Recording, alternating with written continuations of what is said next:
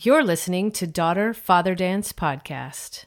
Hi, Daddy. I approve. That's not proof to me they exist. That's just proof that you believe they exist. Prayer, first of all, it's easy. Secondly, it's effective. The God you love so much made me this way. Hey, listen. That's my point. It's what you believe. I know, but okay, so what I'm saying is... Amen. Oh, gosh. Hello, everybody. Oh, God, I have to redo that. That totally reminds me when Dad and I were attempting to record a coming soon video for the podcast, and he kept saying, "Gosh, Nay, stop saying hello, everybody. You sound like Aunt Bethany in Christmas Vacation." And sadly, I totally did sound like her. Aunt Bethany, why don't you go with Francis and Catherine into the living room and say hello to everybody? Hello, everybody. Hello, everybody. You should say it. Hello, everybody. Okay, hey, everybody. This week, Dad and I dive into one of his favorite subjects, prayer. And though I've gotten feedback from people about how the show focuses too much on Dad's religious bent, or can't we discuss topics that don't entail mention of the Catholic Church, well, as I mentioned in episode 1, there are two things I or anyone would be hard-pressed to keep my dad from discussing, and those are his faith and his family. Besides, I too recognize prayer as a powerful, supernatural force, and today, we all get to experience one of my favorite realizations about intercessory prayer that I actually discovered during our recording of this episode. And the realization points to something I've been desperately wanting to discuss in full about the glaring imbalance and failure, really, of the patriarchy. And I mean the failed patriarchal constructs that span every sector of life, be them the workplace, politics, organized religion, and sometimes even the family. We will get to that in a future episode, but today is our prelude.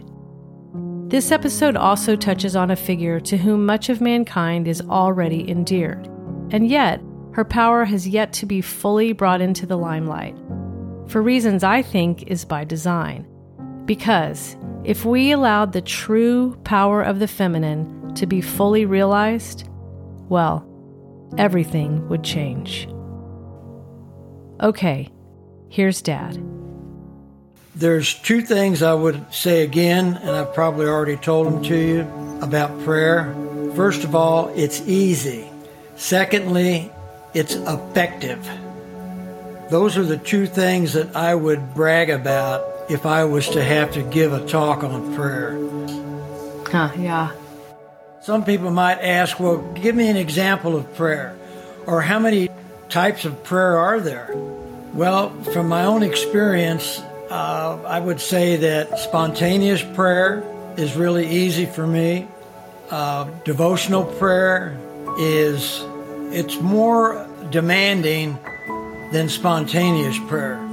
Because devotional prayer, you should put yourself in the mindset of the devotion that you're entering into.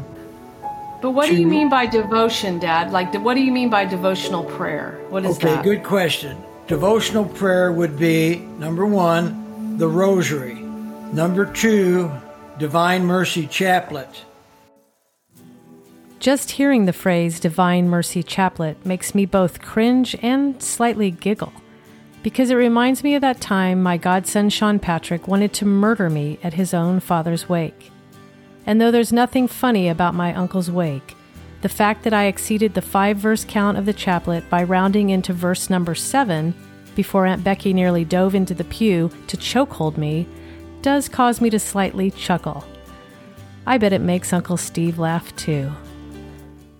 Other devotional prayers would be the Memorare. Would Our prayers, Father? Well, the Our Father is the most common devotional prayer on earth, given by the author of prayer himself. So other forms of prayer are the Hail Mary, the Apostles' Creed. Then there are the 12-year prayer of St. Bridget of Sweden that I pray daily. The 12-year, aka 20-year prayer. Please talk about that. I'm in my 6th year of it. I've not missed one day of saying that 12-year prayer in 6 years. There are prayers of panic. But that's not devotional, right? That's not a devotional prayer. I'm done with devotional. I'm going into panic prayer. Gotcha. Panic prayer is you get bad news. That puts you into panic mode for prayer. And then there are prayers that when a loved one is in an accident and you don't know what the result of that accident's going to be. Sometimes it means hospital stay, emergency room stay. You may not even know from a natural disaster, somebody from a tornado, a hurricane, an earthquake. Loved ones are possibility, maybe victims of that. Those are prayers that you don't even know what's going on, but you want divine intervention to aid the person that you love or are concerned about, because you just don't know what's going on. So to me, that's, I don't know, you might call it a prayer of great faith that divine providence is going to assist you in what's going, because people say, well, God knows everything, right? But you don't know everything. And when you find things out, go to the guy that knows everything. So Dad, I don't know how much more I can say about prayer other than what you can imagine in your own mind that runs through your mind at opportunities to pray. Talk about with regard to that, you have for several years now quoted Padre Pio because I'll call you or talk to you and Mom about something I'm concerned about or afraid, or I've got a weird lump that I'm scared about or whatever. I made that last one up. I don't have any weird bumps. But what you will respond, nay, pray, don't worry, and be joyful. Go live your life in joy. So talk about that. What's the power in that little formula? Well, the formula that I remember being given is pray, hope, and don't worry. Okay. That virtue of hope is a acknowledgement of trust. Because when you hope, you're just saying, God, I hope you take care of this. And you're saying, I trust you. And then don't worry is don't belabor yourself on the burden of having your mind more focused on what's going on. Have your mind focused on you're turning this over. I love this. It's the fundamental act of detachment.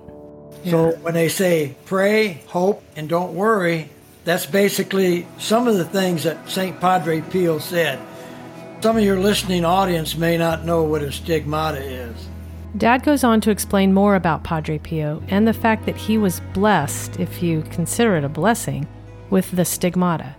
I end up telling Dad that he needs to start his own YouTube channel so he can talk all he wants about the catechism and the lives of the saints. He's thinking about it. And the wounds bled. They became so saturated with body fluids. Yeah, you can count on me to keep pressing that YouTube channel thing real hard. We'll just fast forward here a little bit. Now, those are things that I can tell you just from my own knowledge of reading and learning about the life of St. Padre Pio. But the intercessory after his death is really something to look into, because Padre Pio's power of intercession is quite amazing. Many people pray for different saints as intercessors for their causes. I use the Blessed Mother quite a bit. I use Saint Joseph quite a bit, and I use other saints. I use saints to intercede for my prayer life. Now, the saint doesn't grant the favors. God himself grants the favors through his saints. St. Paul even tells us as non-canonized saints on earth to pray for one another. I don't know if you could hear Dad tapping his finger on his desk over the background music, but he was very emphatic about that statement. And you pray for one another, you become their intercessor. I am Meredith's intercessor. I am Gabby's intercessor. You are too. Your mother is. Barb's mother, she's an intercessor for all the prayers for her children. What you're hearing here is Dad recalling a few of the many people that in the week of this recording had called me requesting that Dad and Mom please pray for their respective intentions. This is serious business, actually. And my favorite part is yet to come. We are called to be intercessors for one another. Well, if we here on earth can be intercessors for one another, how much more powerful would be intercessors that we know are in the presence of God. That's why prayer is easy for me, because I know it's effective, because there's a lot that goes into it that you don't see, because God made the visible and invisible. Dad, that's a really good, interesting topic about the invisible, because a lot of people walk or turn away from the idea of faith because it is invisible, right? Because there's nothing tangible to say, you know, it's not scientific, although I think there is some science to it. That's for another conversation. But there's nothing like tangible to say, well, I don't know, I can't believe in a God because I've never met them, or I can't believe in a God because there's no real proof. If you think about the invisible and all the things that we kind of don't understand anyway, but we believe in, like love, right? Who can really explain love? The phenomenon of that feeling, that expression, that receiving, that giving. But yet we all feel it. We all believe in it. And there's nothing tangible about it. And so love is the invisible. Expressions of it aren't. But as is God. God is invisible in a sense, but God's expression in the world is not invisible. And to me, God's expression in the world isn't about religion. God's expression in the world is about everything. Everything beautiful and expansive and limitless possibilities. Because God is the creative intelligence of everything. And we are part of that. Well said. I might also add, when you brought up the subject of love, it's a feeling, but it's also an act of the will. Okay, say more. Say more? Mm-hmm. About what that means to you, like what it's well, the act are we of going to talk about invisible, or are we going to talk about love? Yeah, let's come back to it. You wanted to talk about invisible. Well, have you heard of the Invisible Man? Yeah. Well, okay. I bring that up, to be honest with you, because some people may think that God's invisible, or because he's not visible, there's no God. Well, basically right now, in our limited capacity through our vision and understanding, we don't see spirits. They're invisible. So God, the Father, is invisible to us. We don't know what our guardian angels look like. Well, some people do. I told you I'm your guardian angel. I know everything about you. Well, you look about like the kind of an angel I'd get. But we're told as Catholics and or Christians that we all have an angel assigned to us at conception. The unknown is, what's our guardian angel look like? I don't know what your guardian angel or my guardian angel or anybody else's looks like, but I believe in guardian angels. My faith that I believe that is the proof that guardian angels exist. But hold on, it's your proof, not somebody outside of you's proof. If I don't believe in guardian angels and you tell me I believe in guardian angels, that's not proof to me they exist.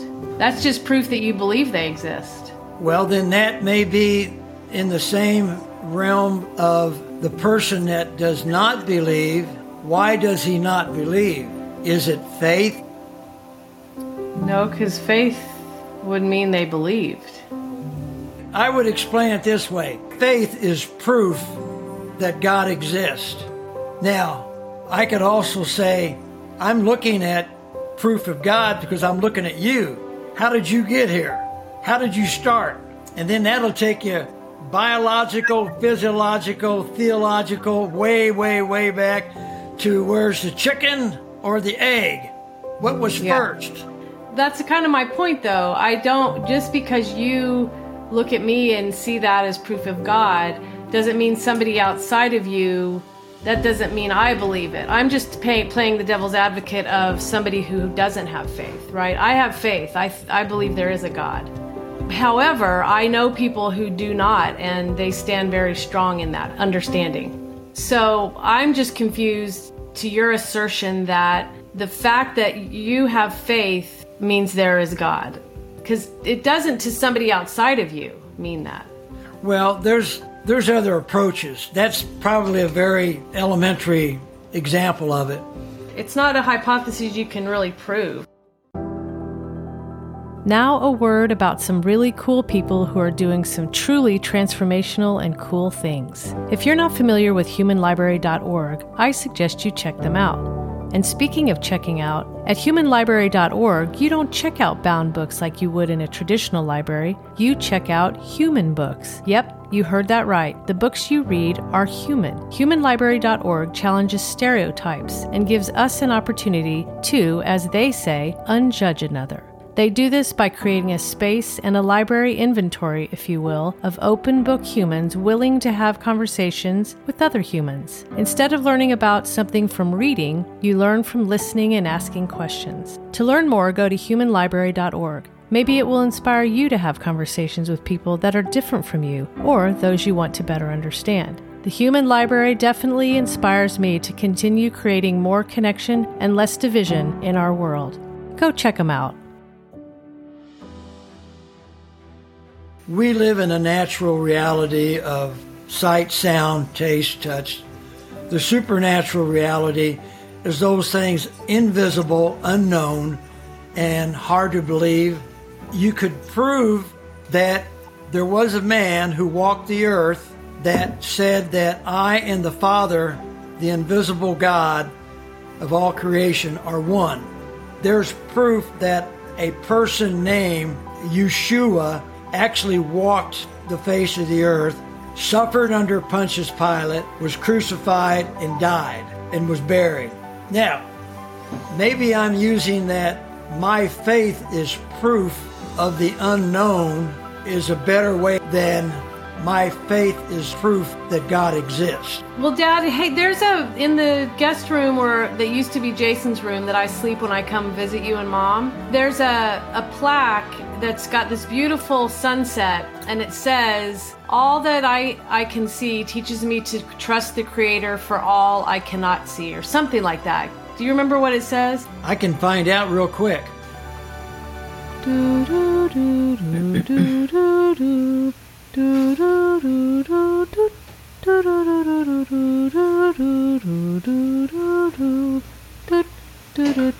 my. He brought the whole thing. Good Lord. Good thing it wasn't a 20 by 18 foot canvas. All I have seen teaches me to trust the Creator for all I have not seen. Okay, perfect. I love that. Every time I come home, I look at that and just smile, because that's how I feel. Well, see, that's part of the visible and invisible. I was told as a child, pray to Mary, the mother of Jesus, for favors that you want, because Jesus will never deny his mother anything. Wow. Dad, I've never heard that. You never heard that? No, that is beautiful. I mean, think about that. Well, tell me about what you were going to say about that he would never deny his mother something. That's beautiful. Well, Mary is so important to Christians as an intercessor. And when I say God himself loved his mother, and you got to think about that for a minute. God became man through Mary. You can't tell me a child that doesn't love their mother, especially if that mother was always there and loving. You can't help but not love your mother. And if your mother tells you to do something, you damn well better do it. Well, as Catholics, we use Mary as an intercessor, and we believe that Jesus will not deny his mother whatever she asks him. When I said Jesus will never deny his mother, when we pray and ask Mary to intercede for us, we are hoping one of the theological virtues, faith, hope, and love. We are hoping that Mary takes that request to Jesus. So when I pray for Meredith's friend's father, Mary's going to Jesus with the prayer request that I have for all those involved in the care and the well-being of this man. May they be to God's holy will. That's what my prayer requests are, that they be of God's holy will. Even though my will is I want this guy to get well. I want him to recover. I want Gabby to be back on the court, be an all-star. That's what I want. But we pray for God's will, because that's a better thing than our will. That's all I'm saying. If you've never heard that before, shame on me, because I should have told you kids that when you were little. You go to Mary if you want something from Jesus, because Jesus will not deny his mother anything. Wow. You know what's interesting about that, Dad? On so many levels. I mean, in my mind, it's spinning because I can't believe I've never heard this before. But also, I feel like if that were... If Mary were more recognized in the world of faith, or you know, just in the world in general, that she's an interceding entity for God, it almost feels like more people would turn to faith. You know, I know people that are sick of the patriarchy, and why would God be only father? Why isn't he mother? Mothers are creators, and you know, and I have to admit, like, I've thought the same thing. I think God is genderless, so I get real annoyed sometimes that we have to call him father. Just think of how, like, if that sort of nodding to Mary as a way to God, I feel like there would be people that would actually do that versus people that just flip the middle finger to faith. It's an interesting way into me that I never thought of. Let me give you a little bit of history. The founder of the Lutheran religion, Martin Luther, was a Catholic Augustinian monk. He's the one that actually started the big Protestant revolt that fractured Christianity. That's another story I could spend hours about, how Melanchthon, his good friend, told Luther, don't do what you're going to do. You're going to fracture Christianity. See, I'm telling you, he needs that YouTube channel. Luther did it anyway.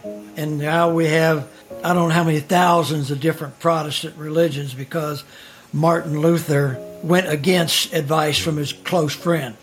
Martin Luther had a devotion to the Mother of God, but Protestants today have very little or no devotion or recognition of the Mother of God. That's a shame, and I think that pisses Jesus off, because I think he wants everybody to love his mother as much as he loved her. But that being said, if Lutherans would look at the biography of Martin Luther and his own faith journey after the Protestant Reformation, they would see that Martin Luther never abandoned his devotion to Mary.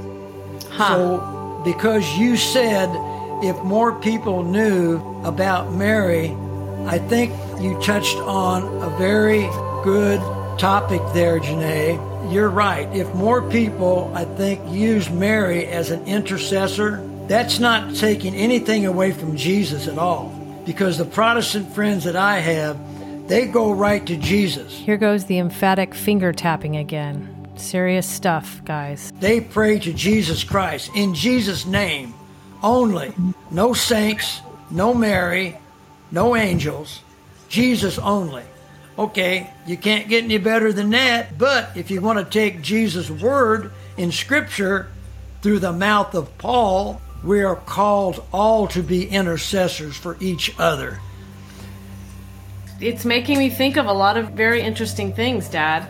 This is a really unexpected and welcome tangent that we went on, the Mother Mary, because her significance in my life has always been secondary. And it's interesting that the older I get, she's becoming more primary.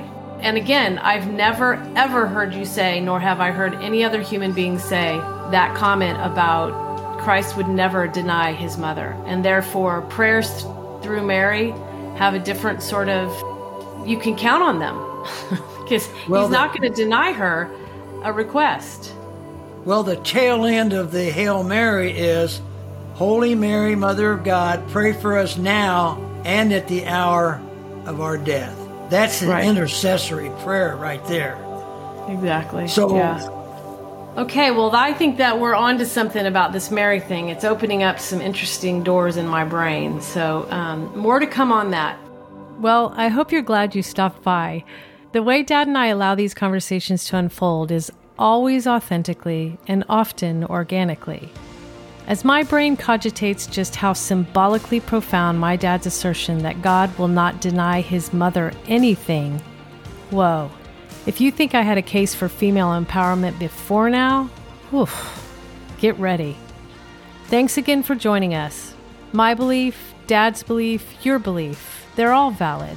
One isn't any better or more true than another, unless somehow that belief is rooted in the intent of hurting, oppressing, denying, or hating, at which point that is not a difference of perspective. That's simply nefarious and gross. Don't forget to check out humanlibrary.org. I'm glad you're here. See you next time.